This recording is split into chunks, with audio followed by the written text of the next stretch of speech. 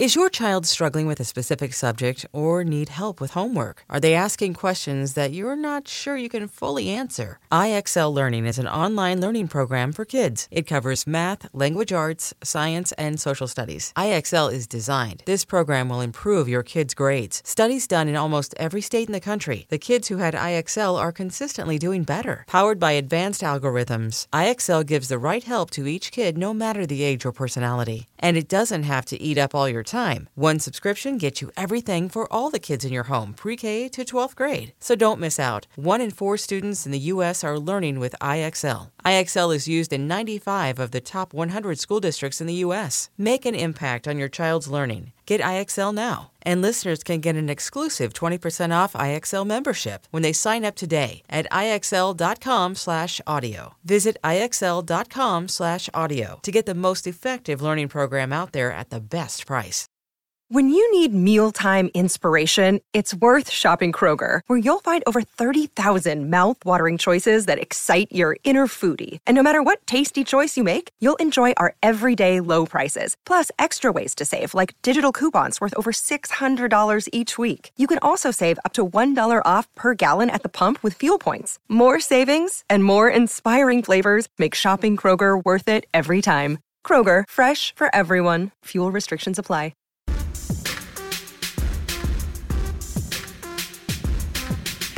Welcome back to DL Uncut. Our next guest is the CEO of the New Georgia Project and the New Georgia Project Action Fund. Please welcome Nsé Ufot. Bonjour. Man. Bonjour. Hey, speak American, damn it. Yes, please, because that's all I got. Comment allez-vous?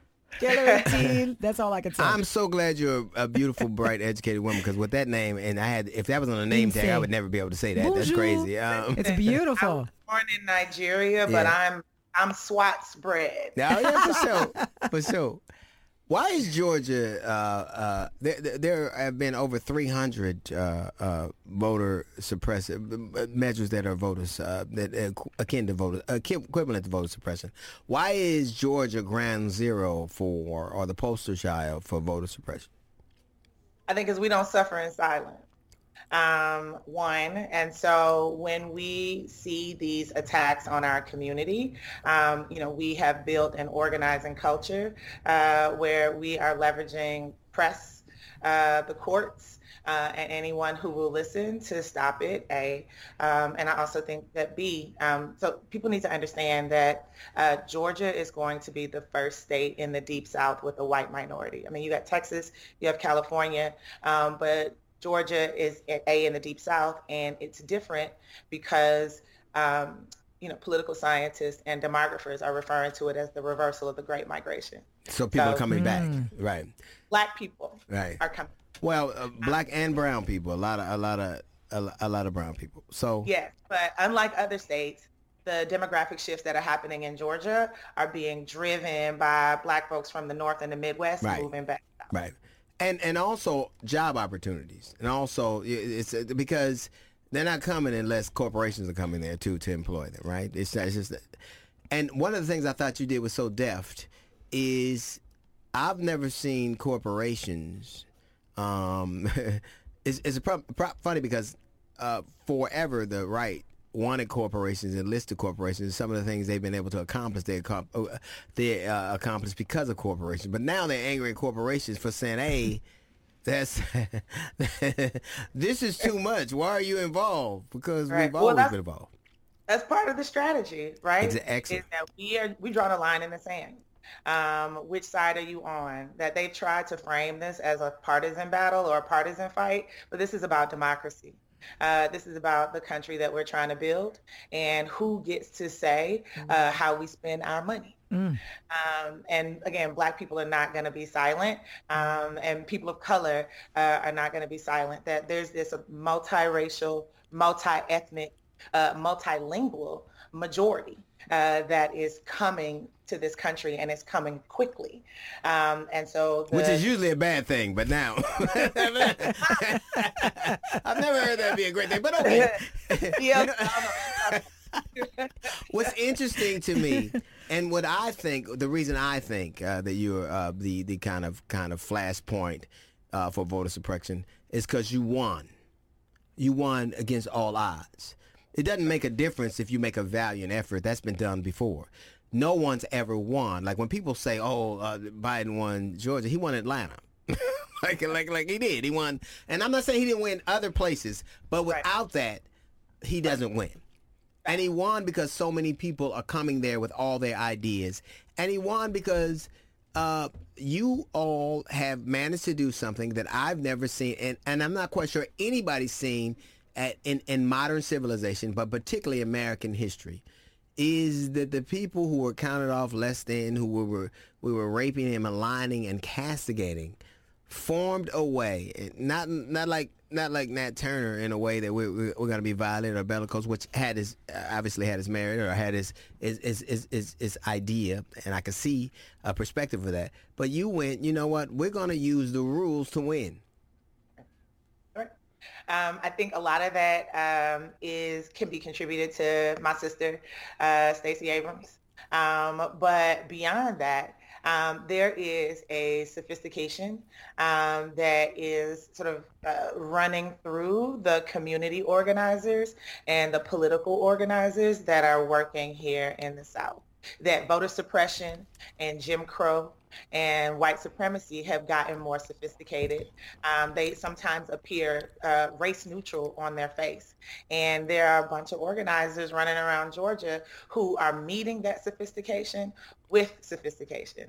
And that's why, in addition to filing a lawsuit, talking to anybody who will listen to us, we also have out-organized the Chamber of Commerce. We have almost 1,000 CEOs of the Fortune 500 plus who, again, have picked a side.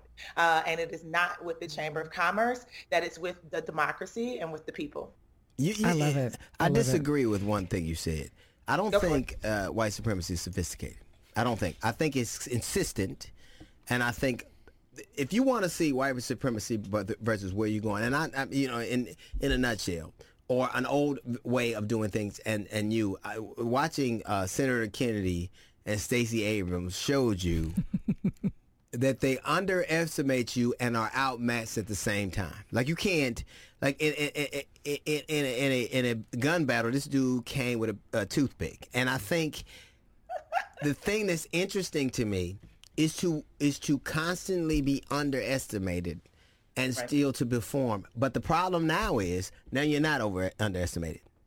Now it's going to be a fight where they meet you with all the things that they have in their availability. So now, all things being equal, and still having this whole backdrop of what's going on, how do you encourage people who saw that they won and saw that it worked, now that the rules are changing, to not get frustrated and go, they always find a way to win? Right. Well, let me say this in response to your earlier comment, that it's not that white supremacy has gotten more sophisticated. I think it is that the ways that it is expressed in public policy has gotten more sophisticated. So, for example, the anti-voting bill that was passed in Georgia, right? So instead of saying, basically, we don't want Black folks to vote, they will limit the number of drop boxes from what we saw in 2020, which was one drop box for every 3,000 to 5,000 voters. And now no county in Georgia can have more than one drop box for every 100,000 voters. So that's a direct attack on Atlanta and Savannah and places where there are millions of Georgia voters who happen to be people of color. And so instead of just straight up saying we don't want niggas to vote, they are again, the race neutral ways that the bills are written. I makes you think like, I think they've always used tactics like that before, no matter what they call them. They've always used tactics like that before, but only people who are inclined to hear that as neutral don't. There's no neutrality. Either you're for democracy or you're not. It's really simple. Either you're for every person. Really, the clearest way to be able to do it is to say we're going to abolish the Electoral College and everybody can vote, and then whatever. But these sleights of hand that are really more naked, they're not even dog whistling, they're straight out barking, so it's not. But I think that my point is really, I was amazed at what, I give you credit because I don't know that I have ever seen or that historically anybody has ever seen what you were able to accomplish.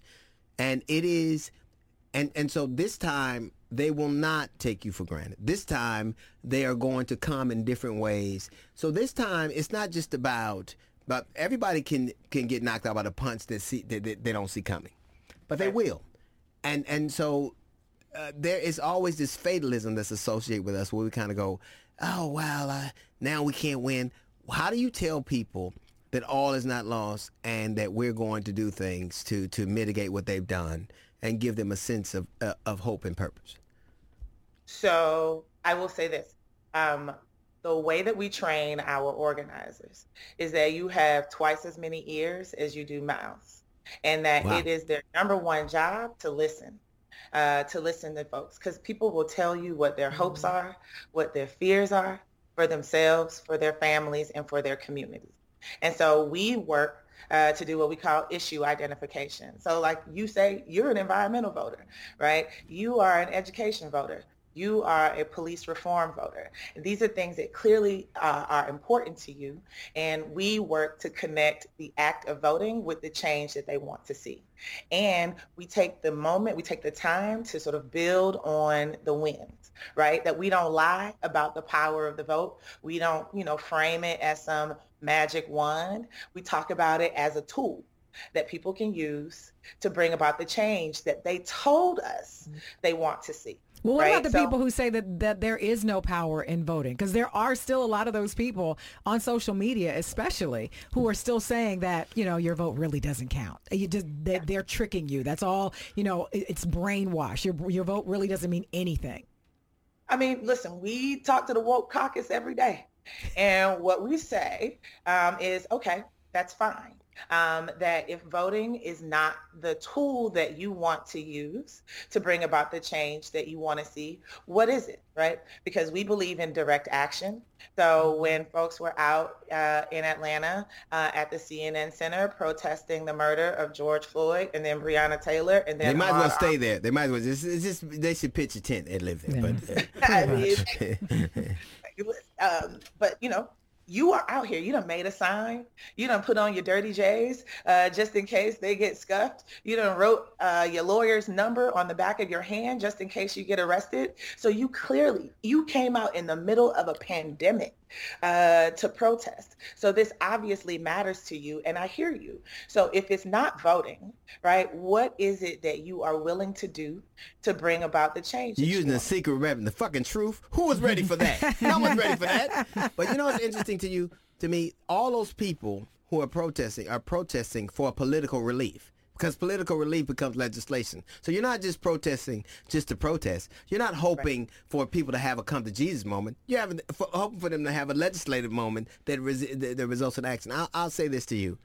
I've seen a lot, and I ain't seen much like you. And y'all are wrong niggas to fuck with. I tell you that. I wouldn't want to do it. Wow. I mean, I know that I wouldn't want to do it. Wow. What a pleasure, darling. There she is. I ain't going to bet against you. Earphones. Thank you so much. I'd be remiss if I didn't get a chance to say that you are by far one of my favorite comedians, one of my favorite thought leaders.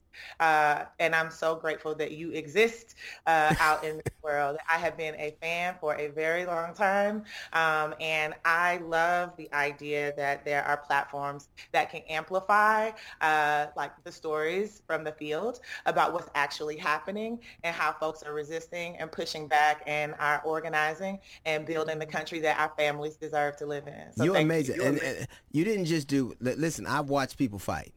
I have my whole life. My father used to say, you ain't got to fight. You ain't got to win, but you got to show up. You fought and won. And that is a very devastating combination. I think I tell jokes for a living. You make lives better, and that's a whole lot. That's a big difference. Thank you so much. Thank you.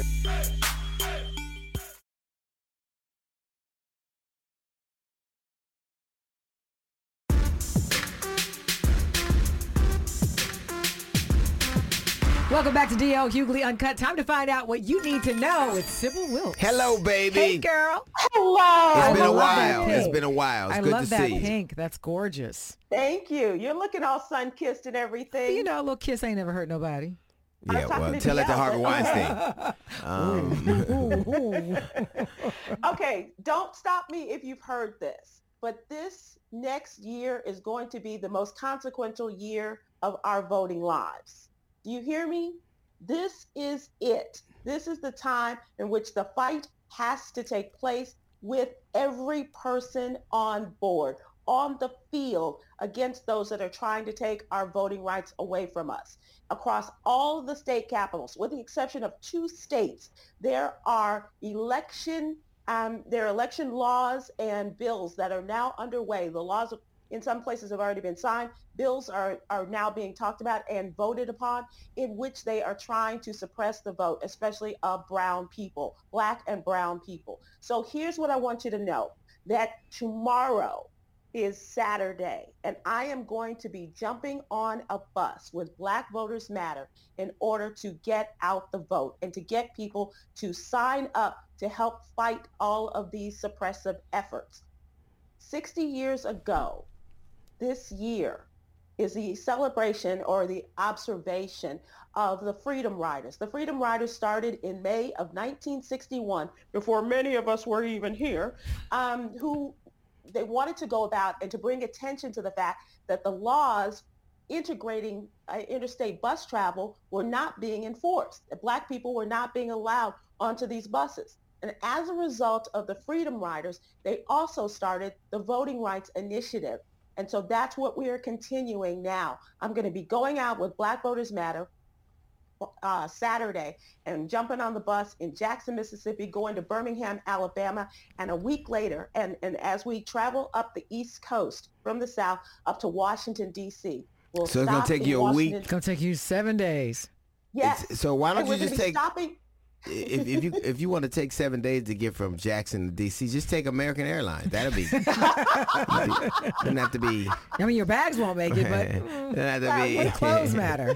We're talked going to be stopping along the way at all of these various points that have played a part in the South and getting the right to vote, of course. And so by the time we get to Washington, D.C. on the following Saturday, a week from tomorrow, we will be there at 3rd and Constitution Avenue. And there will be rallies along the way, but it will all culminate in this rally in Washington, D.C. on Saturday. And it will be to increase the voter awareness and get those people out to talk to their senators and congresspeople about getting a federal law that will cover all of the nonsense that has gone on in the state capitals, as well as to bring attention to the need for D.C. statehood. These are really big initiatives in which Black people are being disregarded. They're trying to be canceled and erased. We can't allow this erasure. So we are going out there. Black Voters Matter. All people who are about the right thing of ending the suppression of voting are about the right thing. And I'm going out with Black Voters Matter. And even though I'm all shot up, I got my shots and everything, I'm still going to be wearing this too. What does that say? I'm sorry. It says Black Voters Matter. Oh, I was going to say, Black Voters it's Matter. not that, it's just that I can't read. So that was... It might be a little difficult. But I guess that's why guys come all the way up to me like that in my face. That's Trying not to why. read it. That's not why. That's not why. Stick with that story, Sybil. Stick with that story. That's not why. Understand, and everybody you talk to, I don't care, if you're talking to the mailman, if you're talking to your bartender, whatever, are you registered to vote? And let's get out there and do something. This is my initiative. This is my purpose right now, you guys, is to get people out to vote and to make sure that those who are in charge in the state capital, especially in the Republican-led states, do not succeed in denying our vote. Thank you, darling. I love it. Thank you. Love it. Thank you, Sybil. There you go. That's not why they walk up to her. Like that is not why they walk up to her. I know why they walk up to her, and it ain't that mask. They're like, wait. Are you cold? No, it's not that. It's not that. I think Sybil's cold. What? I'm sorry, Sybil. Thank you, baby.